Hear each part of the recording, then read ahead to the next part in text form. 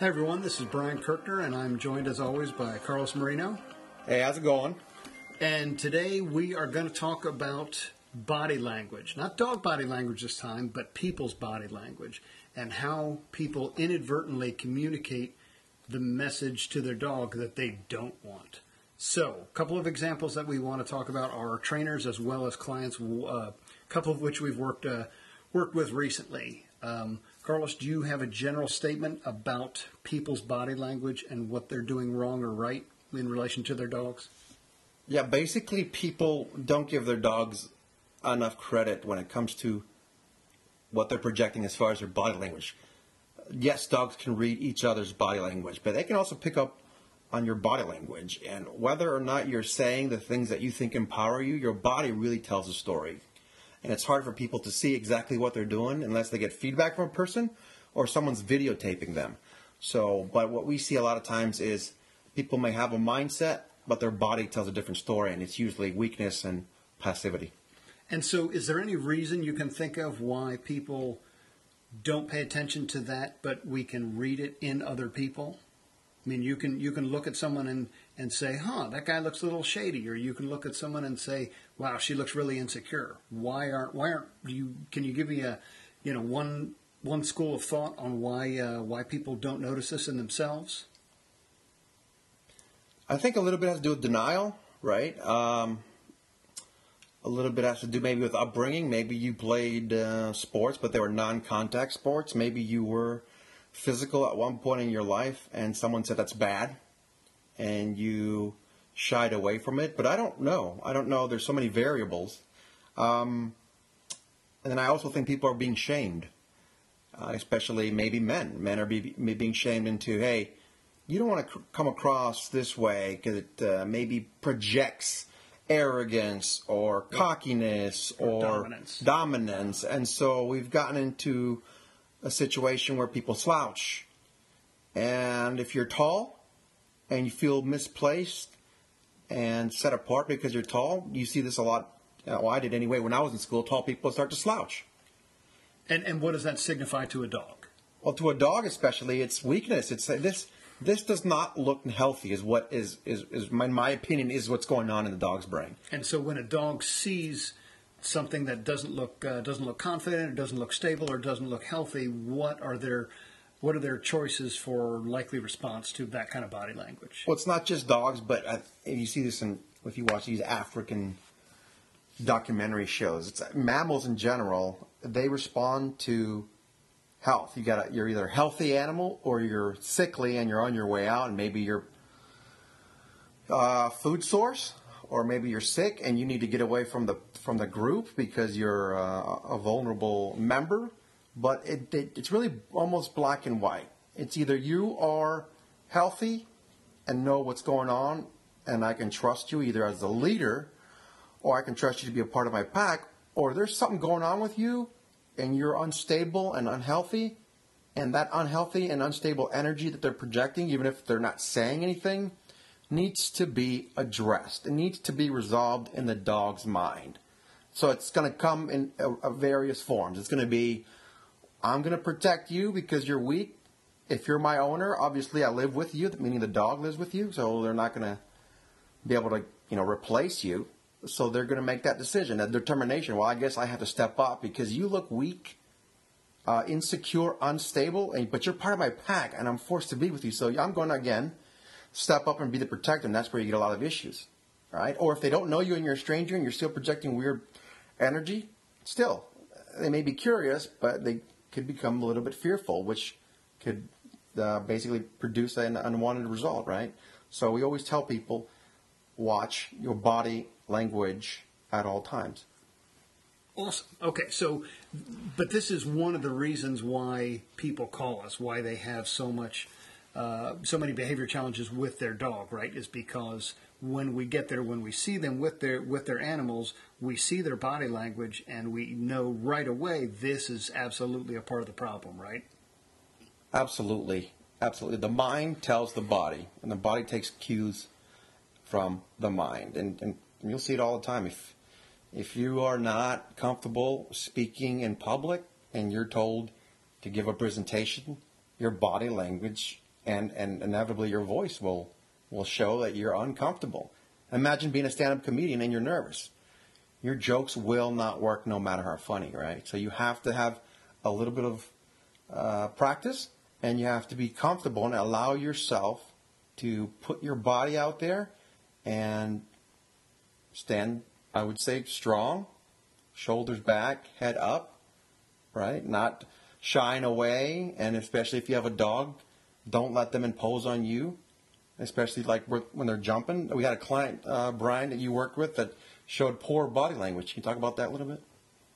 Yeah, yeah. There's been so many, but one of the ones that I remember more recently is I walked into a client's home and the dog jumped up on me, I think once or twice, and I gave it a chance just to see what his intention was when he put his paws on me, and there wasn't any intention to dominate me, to put a lot of pressure on me, to tell me that he was trying to challenge me.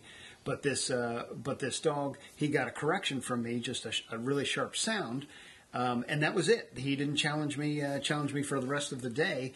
But then when he was insecure, he kept going back to his owner, more the wife than the husband or the kid who was there. But he certainly went back to jumping on the wife, and she had, she was so hunched over and so fearful. Oddly enough, she was in some kind of human psychology field, so maybe that her job affects her body language and what she thinks of herself. But yeah, it was one of those things where I was working just as hard to teach them about how to work with their dog and what commands to give and those sorts of things, as I was in telling her that she needs to look like she's in charge of the situation. And we had another one just the other day where the clients told me that the dog was biting them and aggressive. And so as I was taking notes, I thought, okay, this might be a bit of a challenge. And then I said, well, how old is the dog? And she said 9 weeks. Right. And I thought, okay, now you and I have seen once or twice a few very young pups that are dominant and very stubborn and hard to work with and don't take verbal or physical corrections. So it's not out of the realm of possibility for a 9-week-old puppy to be seriously problematic. But then we met these people the other day, and the pup was just so soft and so gentle and so responsive and so respectful. But we saw a video, and the pup was, yanking at the people's clothes and snapping at them when they were trying to correct it. A video they sent you. Yes, I'm sorry. A video they had sent us after the fact, and we saw the owner trying to correct the dog, and the way he moved his hands to try and offer a physical correction was very weak, and it was very tentative. There was no confidence in how he was moving, and also his voice didn't demonstrate any confidence or real intention. And to us, maybe it's who we are, or maybe it's because we've trained ourselves this way. It's so easy to read that body language and to say, okay, this is where you need to start, dog owner.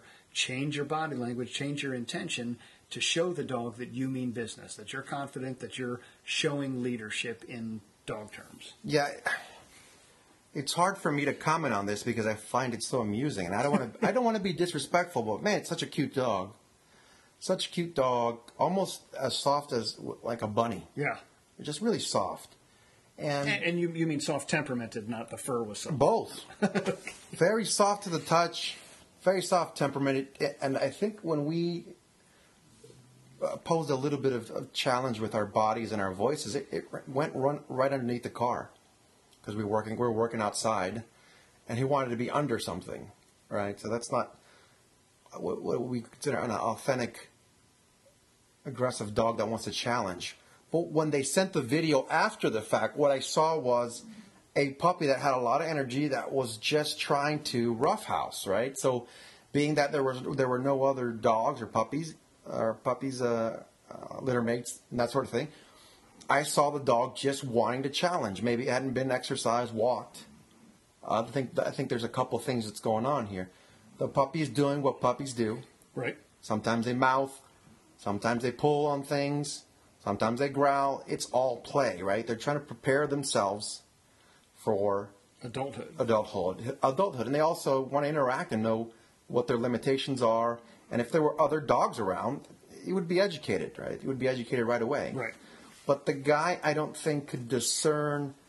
Well, I'm not sure if the woman could either, and the couple. I'm not sure if they could discern the difference between a puppy that is challenging them and roughhousing, and a puppy that might potentially be dangerous. I don't know that they could tell the difference, so I think they were coming from a place of fear, and that's what showed in their body language. Yeah, definitely. They looked very fearful and tentative. And the original contact I had with them through an email, like I said, before I knew the age of the dog, I thought, oh, okay, this might be a real challenge for. And I don't mean this in a boastful way, but I was thinking this might be a real challenge for us. This sounds like a pretty problematic dog.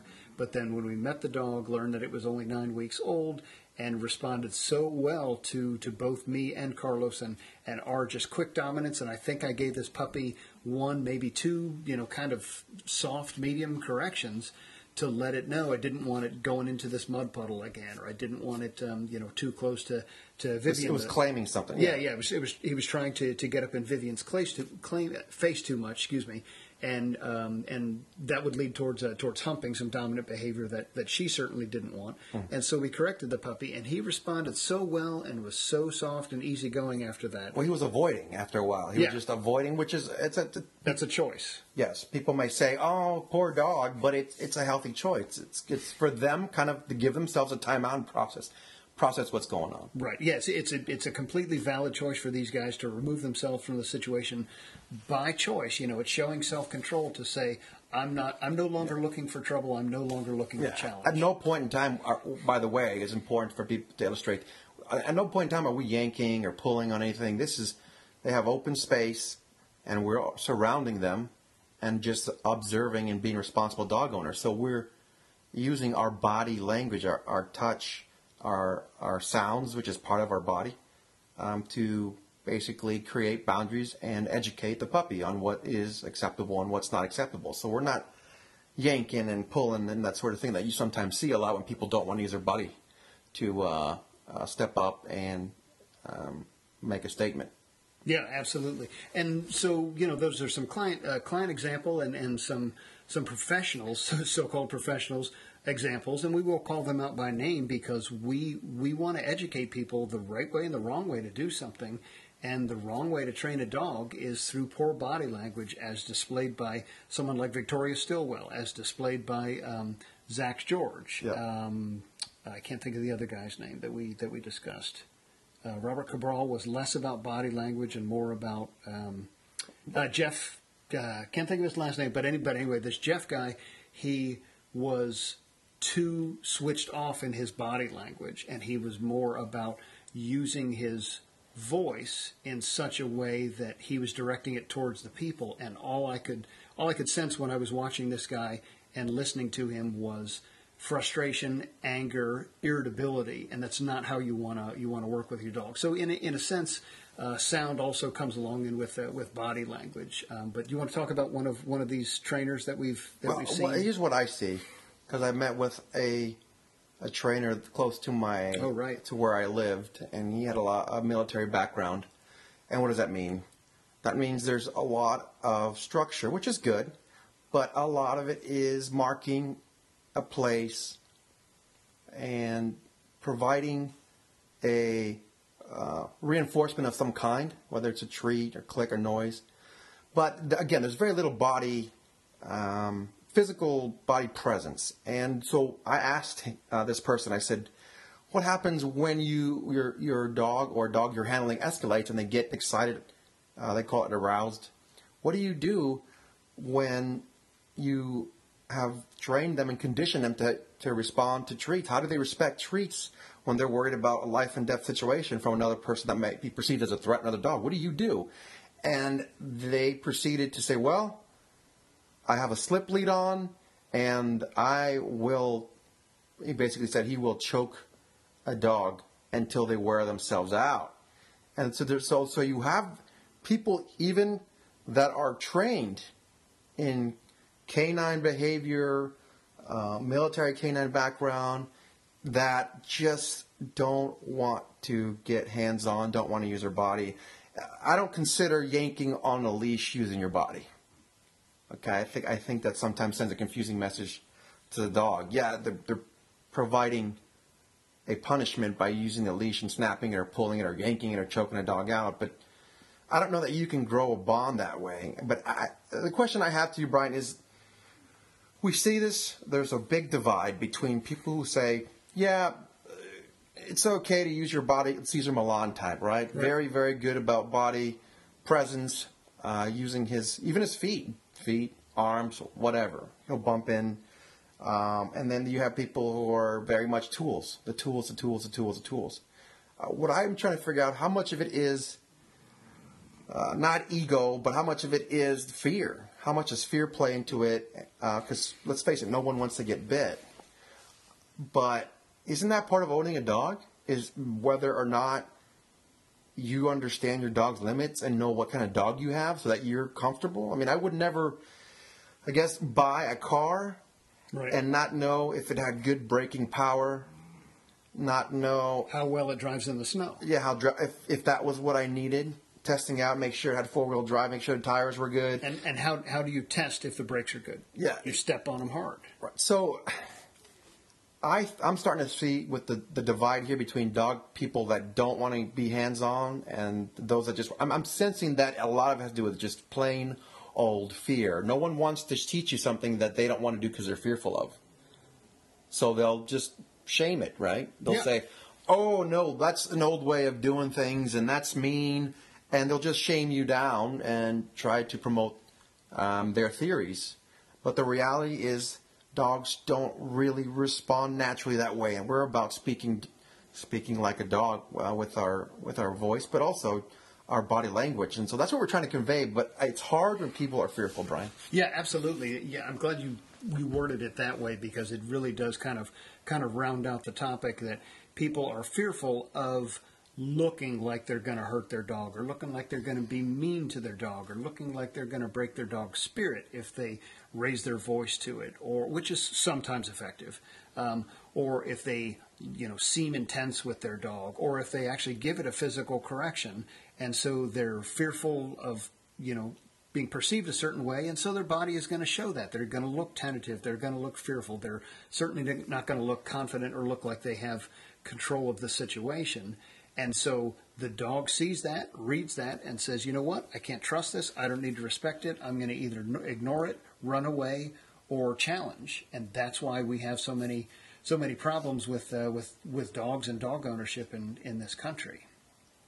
And I do want to add that even though we are pro, I guess you want to call it physicality, right? We also want to make sure people are safe, okay? So if you want to start small and your biggest thing is, man, I've never been bitten before, so it's paralyzing me, and I don't even want to try these things. Well, wear gloves, buy a muzzle, whatever whatever you need to finally get to where you need to be to know your dog's limits. Exactly. And to make sure your dog doesn't test you and challenge you. Like the client you had, he was fearful of pushing back, and so you would sense the frustration in his voice, and he was a tall guy. Mm-hmm.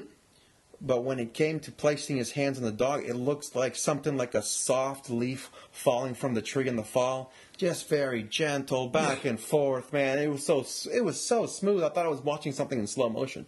Yeah, he would have been rougher playing with Play-Doh or kneading bread or something. Yeah, it was way too soft. So what happens? The puppy is hearing something, but picking up a whole nother message, which is this person's a little bit weak, a little bit fearful, and the dog's like, you know what? I'm going to pick on you like you're prey, and I'm going to keep chewing on you like you're prey, because after all, I'm a puppy, I have a little bit of energy, but you're not really setting any boundaries, so I'm going to pick on you because that's what animals do. They pick on each other until there's a reaction. They pick on each other until they get disciplined by the older, more mature dogs or pack animals. It's just nature, so you have to play along and make sure that you understand that you have to use your body sometimes. Right, and in this day and age, it's so easy to take out your phone and film yourself. Absolutely. So if you're not sure, if you say, "Well, I'm not sure what I look like," just pull out your phone, take or your a picture friend, of yourself. Yeah, have your friend or your spouse film you doing this and look back at it and be honest with yourself and realize, okay, do I look confident there? Yes or no. And same goes with trainers. You watch these people on TV or their YouTube videos, and please, check out ours too and tell us what you think of our body language as well. But look at these videos and see, does someone like Victoria Stilwell, does she look confident when she's handling a big dog, a dog who's pulling her, a dog that she just had to pull a muzzle on, a dog who's excited, a dog who's jumping on her? Does the method of turning your back on a dog who's jumping on you, does that look like a confident body language, a way to demonstrate to a dog that you're in charge? So, that's a fairly simple concept, and hopefully a simple fix for people to realize. Yeah. I can do better at this than I am, and this is the proof of it. And it's something that I can share from my personal experience about body language is, you think about a basketball game. Now, I was a player, a coach, and a referee, and I can tell you that in all three, I guess you would say disciplines, Sure. body language is huge. If you're going to attack the paint, as they say, and you have to box out, you have to be physical, or you'll get boxed out. It's completely within the rules for somebody to use their weight against you and box you out, post you up, and basically back you up, and so they have an easy 2 points. So the coaches will inevitably, hey, be aggressive down there. Well, hold your ground, you know. Likewise, if you're a coach and you exhibit poor body language and you're seen as a leader, your players may not really take to heart what you're saying. But probably the best example I can use is when I started training to be a referee. Even before we understood all the many rules, because there's a lot, we kept getting hammered over and over about stand up straight, have good body posture. When you're running, keep your head up. When you make a call and it's a foul, for example, hold your arm this way, firm, up there, up top. Make a big demonstrative, confident gesture. Okay, because if I'm a referee and I'm in charge of making calls that could affect the game, and I'm weak and I have a unsure body language, people are going to rag on me, and they're more likely to challenge you. They're more likely to challenge me, and heck, and people know this from if they have kids and they've gone to any basketball game that's a scholastic or otherwise. Oh yeah, even the parents will challenge you. Right, and that's a great tie-in to this, because although playing sports, playing basketball, football, whatever, is not working with a dog, but it's really the same thing in that you're working with another creature who will challenge you if you don't take control of the situation. And so while we're raising a pup or we bring a new dog into our household, we need to make sure that they understand what the hierarchy is in the pack, that I'm in charge of you and that I have no problem challenging you in return and winning every challenge in order to keep you safe, in order to keep the pack safe. So this isn't just about being dominant and controlling your dog all the time and all this hard-nosed stuff that people think non-positive reinforcement trainers do. This is about safety first and foremost. And so if we're in charge of our dogs, we know and they know that they're safe. Yeah, absolutely. All I would add to that is really go back and see all the Cesar Millan stuff. He was very good episode in and episode out about his body. And he's a short guy. Yeah. I mean, and that's actually an interesting point, is a smaller statured person is going to have a tough time convincing others through body language that he's very confident and very, very self-assured and will not be challenged. So, take that into consideration as well when you're working with your dog and trying to figure out how to present strong, positive body language to your dog. Yeah, and who knows, it can help you in other facets of your life as well, because these things apply across the board. Yeah. We just don't see it because, we don't look at ourselves when we're looking at something else or another person or another animal, in this case a dog. So, have somebody film you, and you'll be surprised what you see. Yep.